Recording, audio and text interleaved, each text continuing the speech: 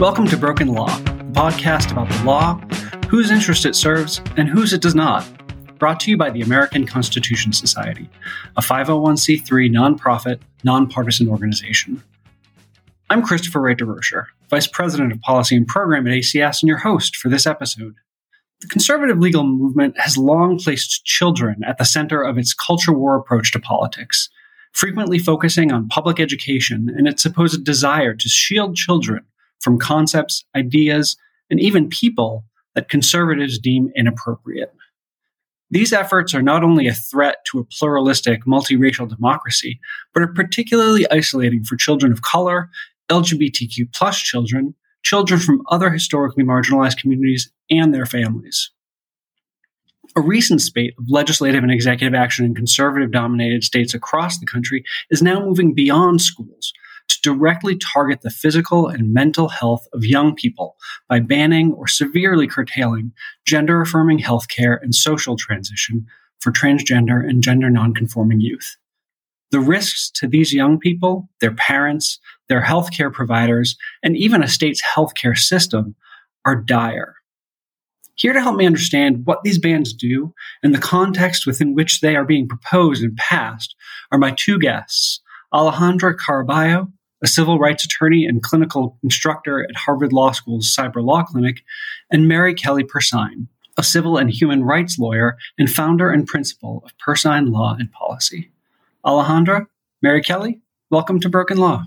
Thank you.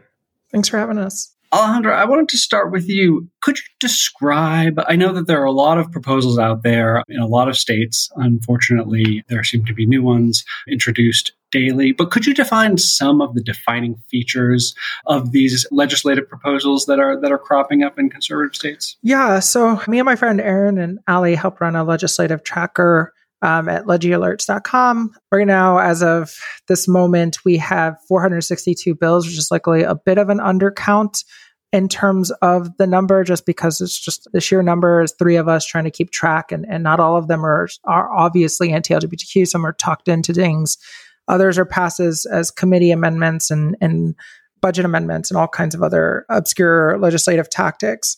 But still, it speaks to the scale of the issue. When you have 462 bills targeting a portion of the population, nearly all of them are specifically anti-trans. There's about 131 bills banning gender-affirming care, 65 bills that are similar to Don't Say Gay or Trans with forced outing provisions, 40 drag bans, 29 trans bathroom bans, 12 states banning changing of birth certificate gender markers, 21 that would define trans people out of the law, 16 forced misgendering provisions, 47 trans sports bans, and then other kind of minute ones dealing with anti-boycott laws, similar to anti-BDS laws. And so we're just seeing this just massive effort to essentially legislate particularly trans people, but broadly LGBTQ people out of the law.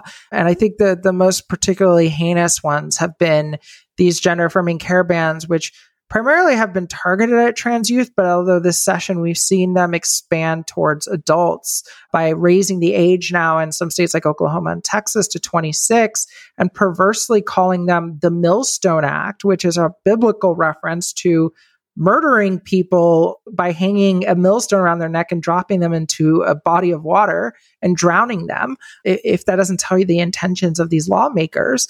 And additionally, we're seeing even more kind of surreptitious efforts to, they don't want to outright ban and just say we're banning this care for adults, but what they're trying to do is ban coverage for care for adults and then basically regulate it out of existence by expanding malpractice liability to basically indefinite periods of time to 30 years, restricting provision of care, of gender-affirming care only to doctors and not nurse practitioners and others, which for most trans people, their primary care provider is a nurse practitioner, which would essentially boot most people off their primary care provider for gender-affirming care. So we're seeing this just like broad assault on literally the ability for trans people to exist in more than 40 states. And it's particularly a dire situation right now.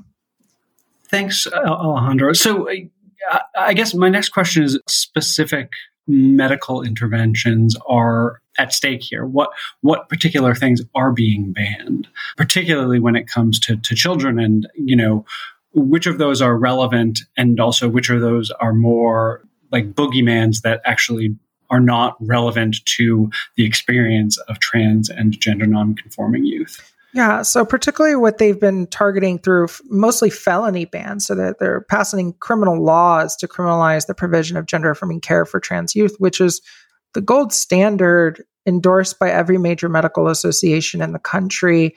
The standards are set by WPATH, an international body that compiles all the available research and has experts who work with trans patients, set the standards of care that have been developed over decades. So, this is a very well-established field of medicine that has decades of research behind it and has been essentially done for nearly over a century. And so they are attempting to criminalize this care. In many states, try to forcefully detransition trans youth by banning access to puberty blockers, cross-sex hormones, and basically in the other aspects try to make it even like what passed in Kentucky, even make social transition illegal, which I don't even know how you enforce that when like social transition is just a name change or a haircut or clothes. And so, they're really particularly targeting this care. And what this is this is the legislative face of a terror campaign against the trans community. This really got kicked into high gear. We saw the first ban passed in Arkansas 2 years ago. We saw another ban in Alabama pass this time last year, and those were the first two states. And then Florida pushed their ban through the medical board. But now we're likely, by the end of this legislative cycle, about to have roughly about 20 states that have passed some sort of ban on this care. But what we saw over the summer, particularly led on social media, was this kind of stochastic terror campaign against providers of gender affirming care. We saw bomb threats made against Boston Children's. We saw harassment and threats made against Children's National. Providers were personally being threatened with being murdered.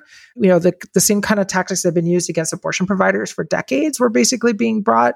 And just this kind of broad, full-scale attempt to, they could not shut down this care legally in most of these states, so they attempted to do so through intimidation and terror by creating this vast ecosystem of misinformation, misciting all kinds of studies, relying on pseudoscience, bigotry, vitriol to drive this engine of hate. And these legislative bills are just the kind of state face of this, because at the end of the day, what these people are seeking to do is drive trans people out of public life. They want to make it impossible for trans people to exist as themselves in public. Yeah, Christopher, if I could add a bit from a professional perspective and perspective from a parent, that's not an exaggeration to say that the driving out of trans people from public life is precisely the goal. Michael Knowles shared that at CPAC when he talked about the eradication of what he calls transgenderism, which is an attempt to split off transgender identity from personhood, which is just impossible. So, just do away with that lie in the language, right? So the professional implications here are really serious for healthcare providers of all kinds.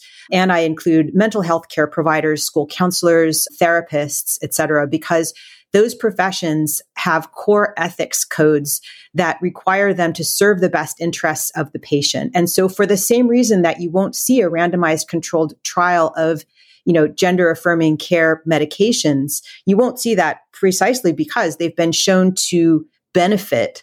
And you cannot do a randomized control trial without a alternative treatment when you have a demonstrated benefit. So, this is a situation where you're pitting doctors and scientists and therapists against their own ethical codes and the requirements that they have to meet to avoid committing malpractice. So I chair the American Professional Society on the Abuse of Children Amicus Committee. We have people from all professions in the committee. And I asked one of my pediatricians what this meant.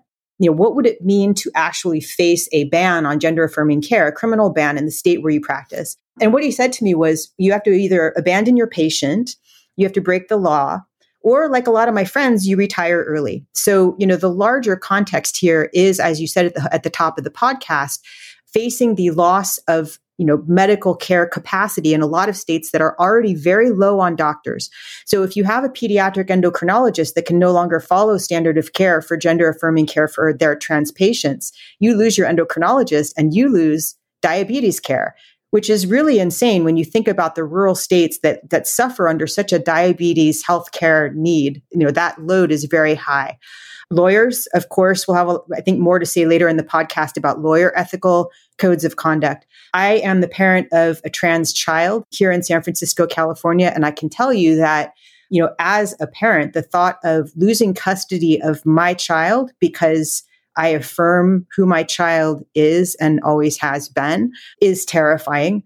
Fundamentally, that is what Florida and Texas are trying to do, and perhaps other states if they succeed in those legislatures. But more than that, I can say this flood of legislation affects every trans kid, every LGBTQ kid, and a lot of Gen Z. These kids view themselves as being in it together. They feel very much like trans kids are being attacked, because they are.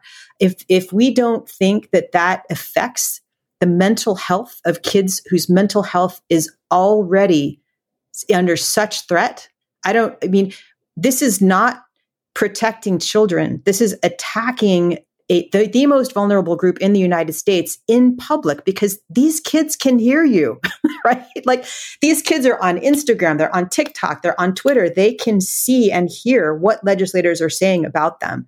And I really want people to internalize what that is like for a youth and for a parent of that youth who has no power to protect her child. Right. I think, you raise a really interesting point, Mary Kelly, that the states that this is being considered, that these are like seriously being considered in, are no boundaries for the messages that are coming out. So, it's not just the trans youth in those states or the trans people in those states. It's trans people and gender nonconforming people throughout the country who have to hear these messages that, as you said, dehumanize them and deny their sort of like very existence and their lived experience, which, makes it that much more dangerous beyond just the actual legislative or executive actions that are being taken. So, you mentioned a lot of sort of negative consequences, and I'd really like to unpack that. And I want to start with the people that this is specifically targeting. What are the consequences? Alejandra, I guess I'll lead with you. What are the consequences to transgender and gender nonconforming youth who are denied both the sort of like the needed health care that they should be receiving, as well as in some cases you mentioned the opportunity to socially transition? What are the consequences to that? I want to note that children who have already had access to gender affirming care and have supportive families are sadly more of the exception rather than the rule. As we know, even from Reuters data last year, like only 4,000 kids have had access to puberty blockers over the last 4 years. So compared to, the tens of thousands or hundreds of thousands of trans youth around that, like, it is such a relatively small proportion. So I don't mean to minimize it, but I just want to ensure that the youth that are being impacted by these laws, yes, they're being impacted, but there's a whole subset that don't have supportive families, that don't have supportive structures, that this is making it even worse and making them feel even more hopeless. And so, but you're talking about a population that already has such incredibly high rates of suicidality, depression, anxiety, all of these kind of comorbidities that are results of gender dysphoria. And then on top of that, you're adding in this essentially state-sanctioned attack on their existence. And these kids don't live in a vacuum, right? Like, the other kids in their classrooms are picking up on this. Like, this is going to result in more bullying. These kind of forced outing provisions can result in essentially blackmail for an extortion ability for other students or even teachers, right? Because then they can use that risk of outing them to unsupportive parents as something to hold over them. So we're not talking about how these things will actually impact these kids and what it means for a child who has been receiving this care to be forcefully detransitioned. And, and we've already seen families who are refugees from their states. They're leaving states like Texas and Florida. They're leaving for northern states like Massachusetts, Connecticut, or California on the West Coast, or Illinois and the Midwest. And, they're uprooting their entire lives, everything they've ever known, because their ability to exist in this world is being criminalized. That is incredibly traumatic. And I feel incredibly empathetic and just heartbroken for the parents, especially in this situation, who are having to deal with this and having to make these decisions and put on a stoic face, because in so many ways, parents want to protect their kids from having to see the reality of this and kind of shield them from all of this hatred and vitriol. But, and so dealing with that as a parent, and then, having to, protect your kid and put on this face, I can't even imagine being put in that situation. And so we are creating this absolute crisis in a time when youth are already in a mental health crisis. And you're talking about some of the most vulnerable youth in a mental health epidemic among youth, and putting the full force of the state in many ways trying to weaponize the mandated reporter laws in places like Texas, to weaponize Department of Family Protective Services, all of these ways that the states are essentially being weaponized to go after trans people. And it's just, I've heard personally from parents who have been in support groups where trans youth have, attempted suicide. Some have unfortunately completed suicide. And I wouldn't wish that on anyone, to have to go through that. There was one story where a trans legislator in Montana, Zoe Zephyr, was on the floor of the House in Montana talking about how someone had reached out to her that a trans youth had attempted suicide while watching the legislative hearing on one of the bills that was going through the legislature. So this is having a very real effect on youth, and I never want to lose sight of that. I am 32 years old. I'm an adult. I'm here in Massachusetts, so relatively, insulated. Although my family lives in Florida, and if this bathroom bill passes, I don't know if I want to ever go back to the state of Florida, because I could be criminalized just for using the bathroom. And this has just been absolutely exhausting and distressing for me. And I am an adult with a very solid support structure, with supportive coworkers, a supportive partner, a supportive family and friends.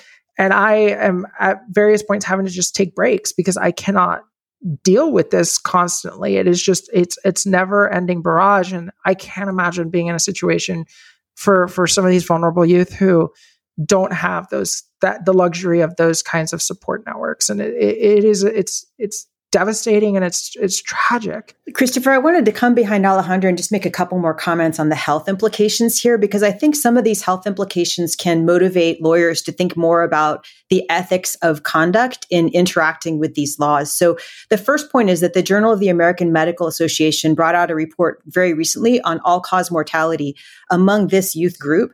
It is spiking upward. And it's from injuries, right? It's not from COVID. It's not from illness. It's from bullets. It's from suicide. It's from drug overdose, right? So we need to really sit with that. It really puts into sharp relief what we say when we're talking about a mental health crisis. I don't think that it's legitimate to separate mental from physical health. It's all of a piece, right? So when you're talking about medical care for trans youth, you are also talking about psychiatric and psychological well-being. And it's really important to remember that.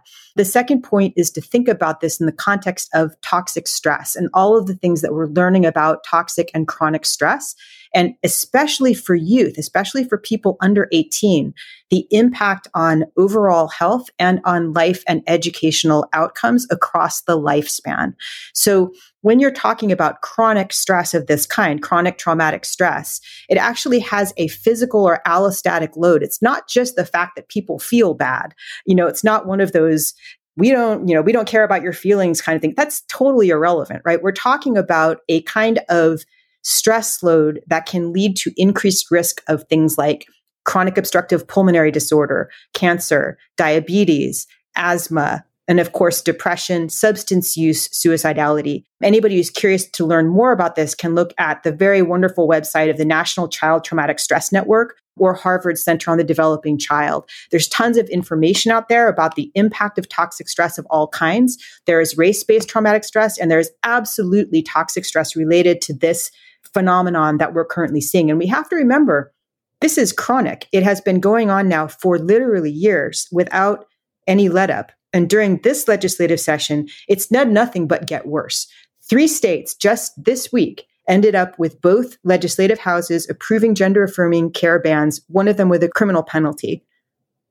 That has clear physical impact, not just on trans kids. We have to remember LGBTQ kids and all the kids who are watching and feel unsafe because they see vulnerable kids being targeted with no resistance. That's important. Absolutely. Mary Kelly, you mentioned that you're the mother of a trans child. So I'd be interested, what is your sense of the impact that these bans are having on parents and families? And what are the risks that particularly parents are facing, for example, like in Texas with the threat of Child Protective Services intervening because a parent is seeking to provide their child with gender-affirming care? Like, what are those consequences, and what does this mean for the family as a whole? It's really hard to put that into words. Parents treasure their children. I have twins. They are the light of my life. They always have been. My trans kid is this incredible, glorious, imaginative, leader, musician, poet, just what an amazing person. And they're trans, and that's wonderful. It's, again, part of their joyful, creative self. If I were to think of dulling that light in any way, I can't tolerate it as a parent.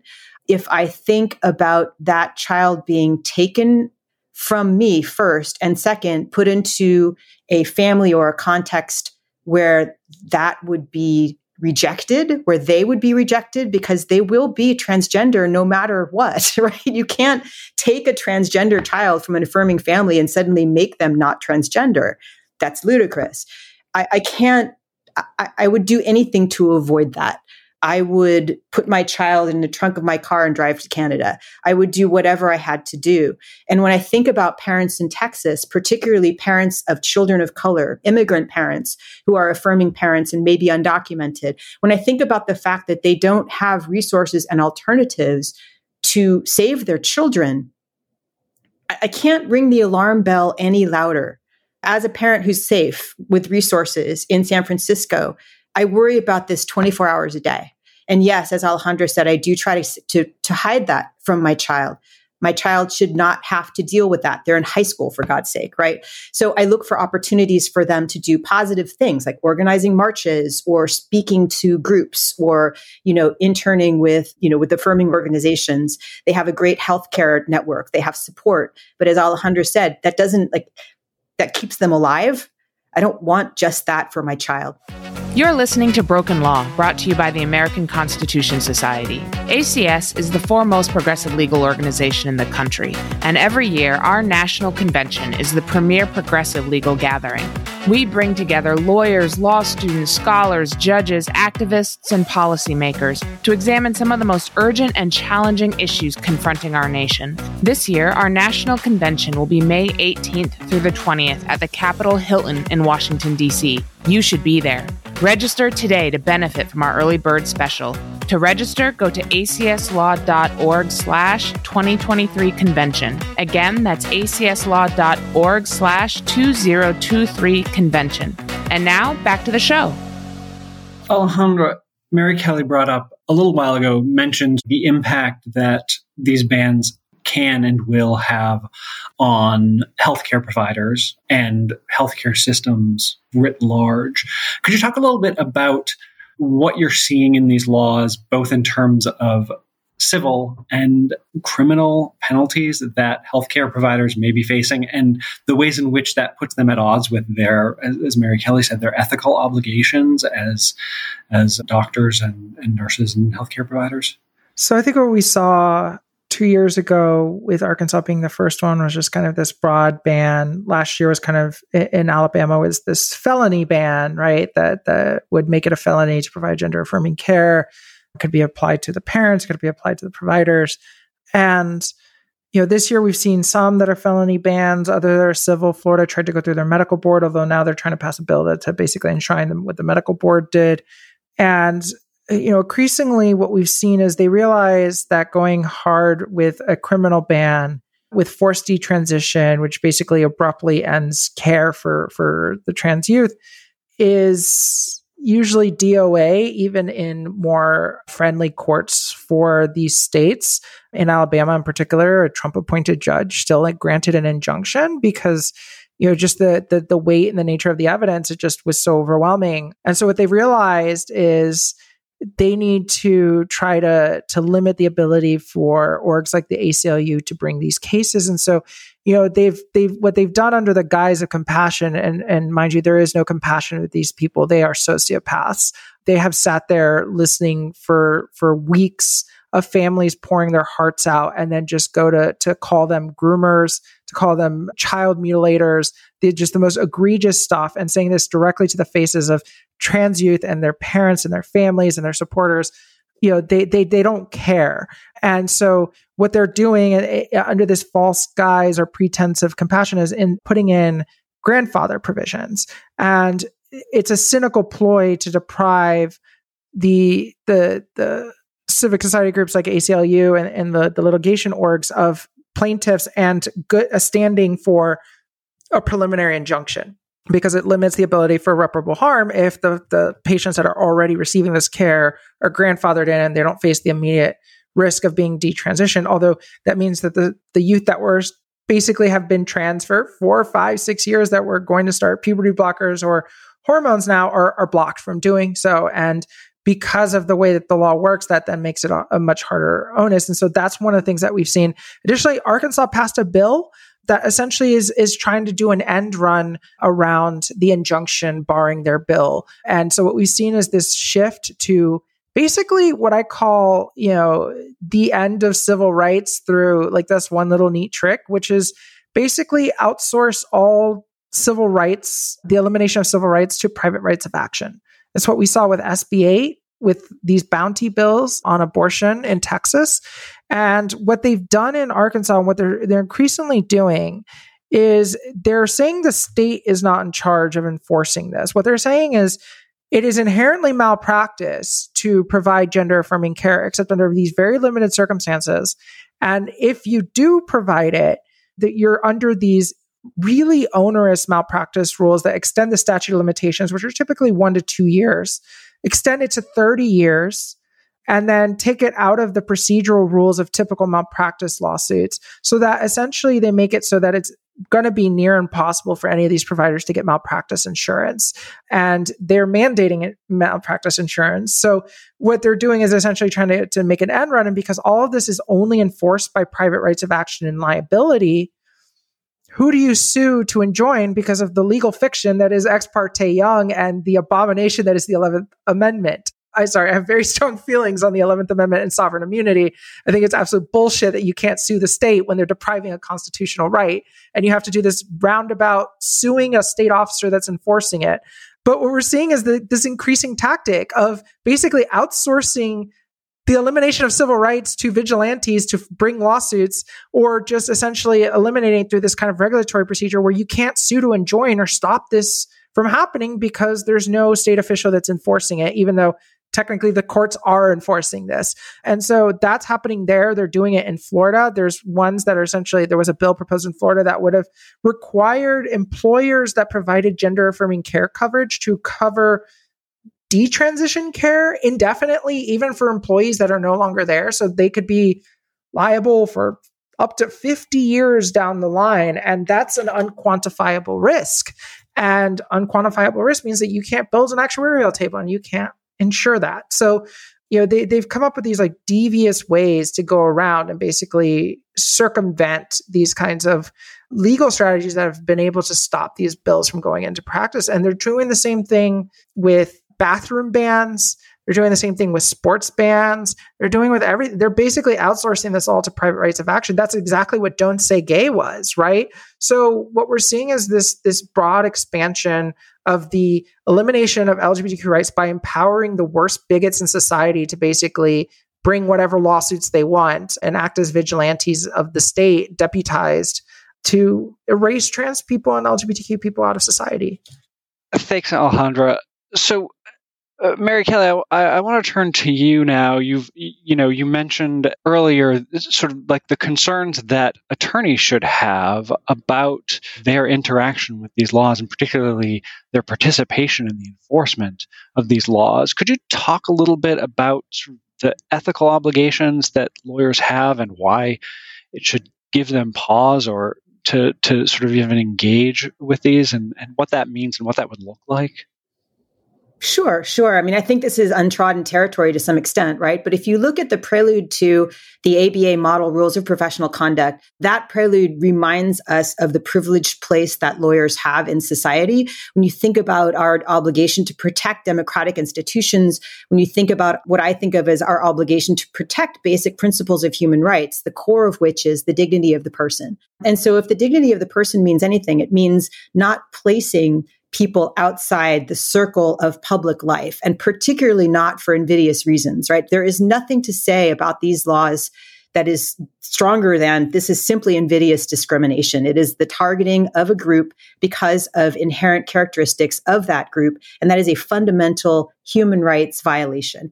For lawyers, it's really important to remember that this whole machine grinds to a halt if we refuse to enforce or participate in these legal structures, right? So if you think about American slavery, for example, the whole endeavor would have ground to a halt if lawyers simply would have said, I will not comply with any of this machinery of trafficking. And so I think that for lawyers, it's really important to consider what it means, as you said, Christopher, to say that this is in contradiction to my core ethical obligation and I will not comply. If you look at Rule 8.4G, that's particularly upholding the integrity of the profession. And that's where you can think about things like invidious discrimination against people on the basis of gender identity. If you think about what not complying looks like, one of my favorite examples these days is this very powerful group of 3 women senators led by Senator Megan Hunt in Nebraska, who are filibustering and have since the start of the legislative session to prevent Nebraska from passing its gender-affirming care ban. Not one law has passed in Nebraska this whole session. And they've said, this session's effectively over, guys. We are not going to yield. And that is what it looks like not to comply with a system that is trying to outlaw a vulnerable group because of a characteristic of their identity.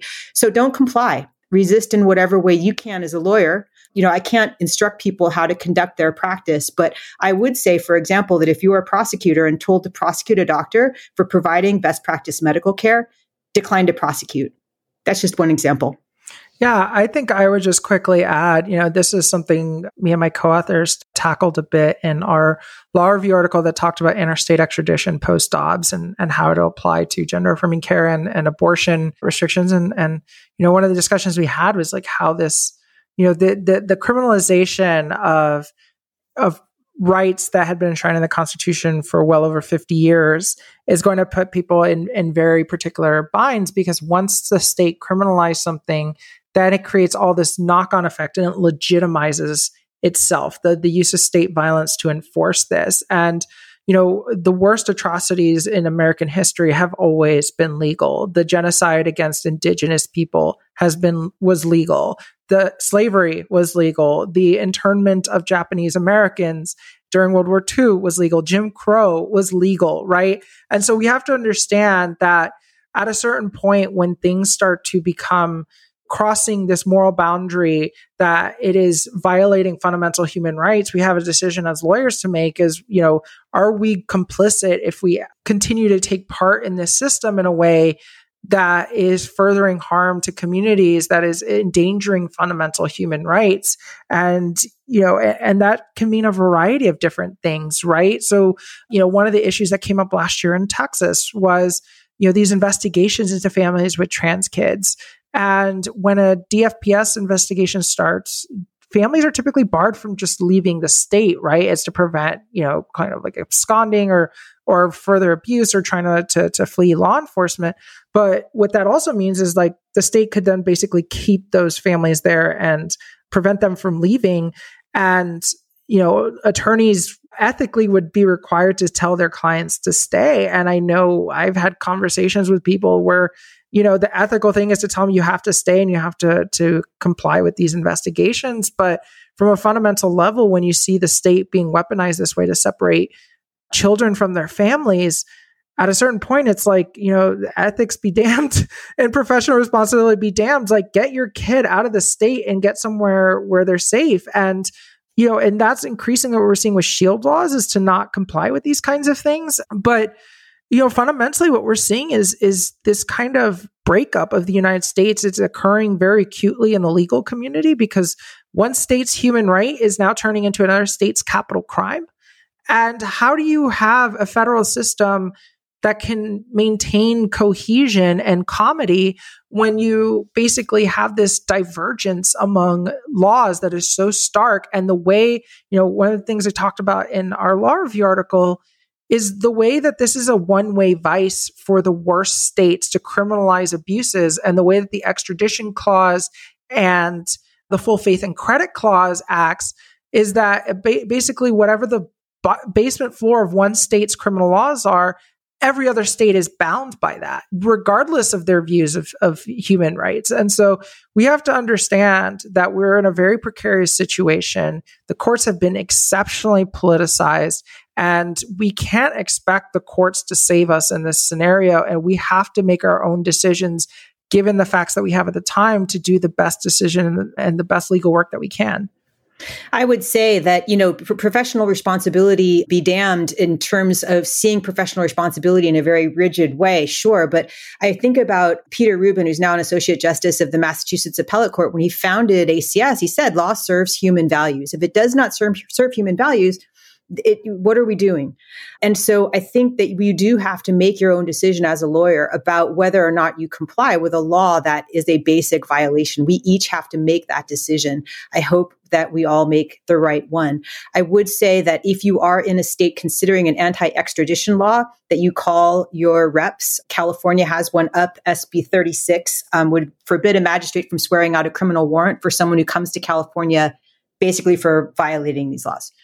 Yeah. And I'll just, one last quick thing, one thing that I've struggled with is I posted a link on Twitter to the DIY HRT directory, because states are now increasingly minimizing access. They're cutting off access through Medicaid, through health insurance to HRT, and adults are being impacted. And I was attacked being called a drug dealer to minors. And this is for adults only. And it's just information on how to self-administer. It's purely a harm reduction tool. It is squarely protected, but you see how the machinations, right? They criminalize something, and then you try to put out material to make sure that your community's harm is minimized and mitigated. And then they attempt to then say that you are a criminal for doing that.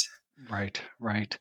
And I think it's important, and I think you've both done an excellent job of contextualizing these efforts with other efforts within the conservative movement, particularly around access to abortion and reproductive care.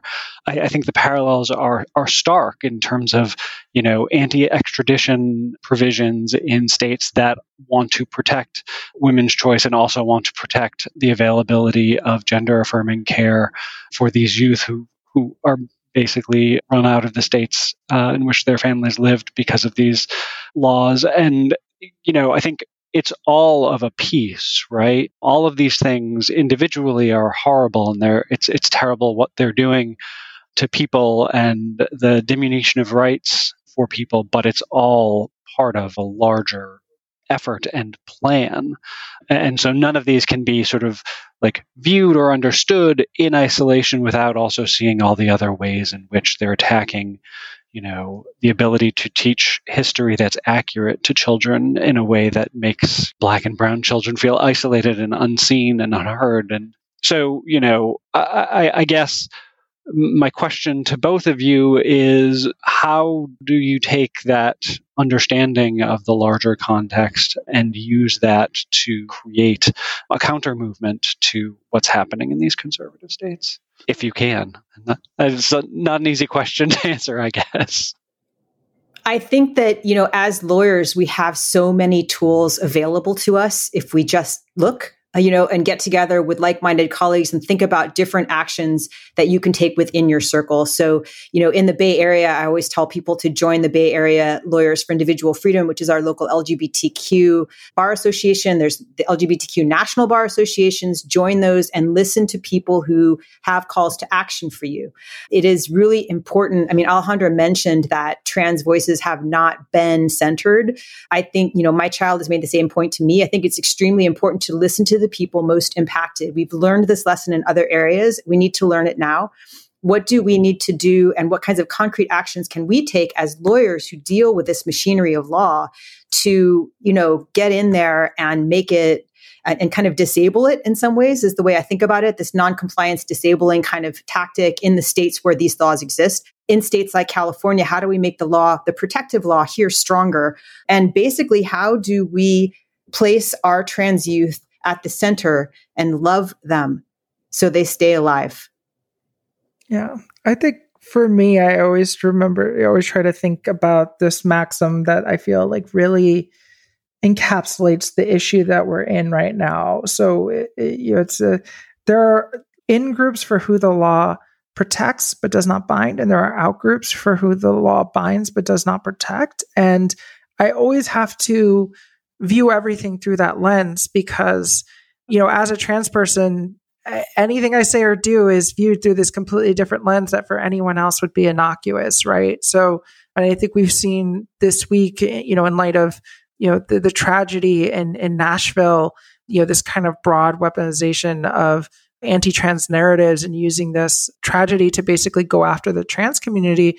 We've seen, trans people expressing their right to the Second Amendment, which, regardless of your views on, it's a legal activity, but then they're trying to insinuate that trans people shouldn't own firearms. And so, these are the same people that had said that basically the Second Amendment is absolute.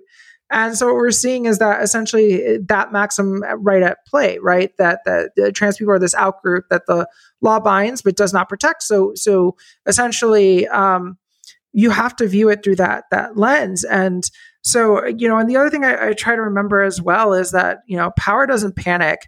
And what this really is this is a panic over basically existential dread over the fact that these people making these laws and pushing these laws are no longer the majority. They are no longer the ones in power in this country. If you look at Gen Z, they're majority minority.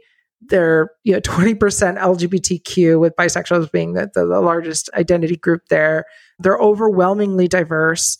And millennials as well, the precursor generation to Gen Z, they're not going conservative in the way that previous generations had as they aged.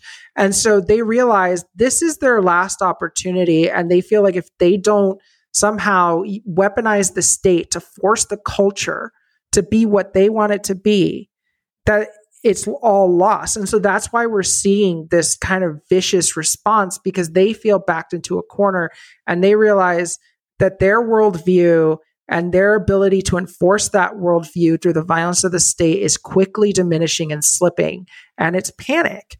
And so this is not actually a demonstration of their power. This is a demonstration of their weakness and a last gasp attempt to maintain power. And so I think if you remember that, this is an ultimately losing battle for them. This is them trying to basically entrench themselves and buy themselves time. But in the long moral arc of the universe, they're going to lose this. They're absolutely going to lose this. They're going to be remembered for the vile, hateful bigots that they are. It just may take longer than we would like. I try to remind people, in 2004, we saw so many bans on same-sex marriage pass. George W. Bush basically ran re-election on banning same-sex marriage and marriage equality. And in 2008, we had California by referendum, with Prop 8. And just a few years later, in 2015, we had Obergefell. So we are in a precarious moment. I don't want to minimize that, but I also want to highlight the fact that sometimes you take 2 steps forward and you end up being forced to take a step back due to reactionaries. But ultimately, we will be pushing forward, and in the long term, we will win this fight. I appreciate that spark of positivity and hope, Alejandra, especially after that conversation. I think that's both from a place of realism, but also optimism. So, Mary Kelly, Alejandra, for folks who are listening, who want to do something, who feel like they, want to take some action, what are some things that you would recommend? Yeah, I mean, if you're in a state where these laws are passing, if you can, get to the state capitals, make your voice heard. Right now is the critical time, and we really need people to show up. And if you can't make it, donate where you can. And if you can't, if you want to do more than that, see about the ways that you can get involved through your local bar associations, reaching out to various national legal groups and seeing if there are ways to volunteer and help. Because by the end of this legislative cycle, we're looking at potentially 20 states that have criminalized gender affirming care, with potentially significant number more passing all kinds of other legislation targeting, various different aspects of trans existence. And that's the ACLU can't litigate all that. They're great, but they can't, and Lambda Legal as well. Like they're both wonderful, but they can't litigate everything. And so there's going to be a need for much more local attorneys to bring on some of these cases with guidance from national orgs. So you get in contact with your state affiliates of the ACLU, get in contact with various national groups like Lambda Legal, ACLU, National Center for Lesbian Rights, Transgender Law Center, and see what ways you can get involved and provide your legal skills pro bono to help LGBTQ people in this moment. Yeah, we really, really need lawyers with litigation toolboxes to come and do that diligent grind of work that's needed to make motions for preliminary injunction, to, make complaints, to actually follow the litigation through the courts. That's tremendously burdensome. And, people who can give pro bono time through their firm or in other ways, that's something tremendously practical that you can do by following your local bar associations. For those of us who aren't trans, it's really important to remember that we are following the folks who understand how this works, know the politics of it and the strategy, and can tell us where our efforts are needed. And so that's a really important step to take as well. With that, I want to thank both you, Alejandra and Mary Kelly, for joining me today for this conversation. I appreciate having you. It was, I think, an excellent conversation. And I also want to thank our listeners for finding Broken Law. Please be sure to follow and subscribe to Broken Law so you don't miss any episodes. And please recommend Broken Law to a friend so we can bring these important conversations to more listeners. You can find details and show notes about today's episode on our website, acslaw.org. If you have ideas for future episodes, let us know. You can email us at podcast@acslaw.org or find us on social media @ACSLaw. Together, we'll speak truth to power about the law, whose interests it really serves, and whose it does not.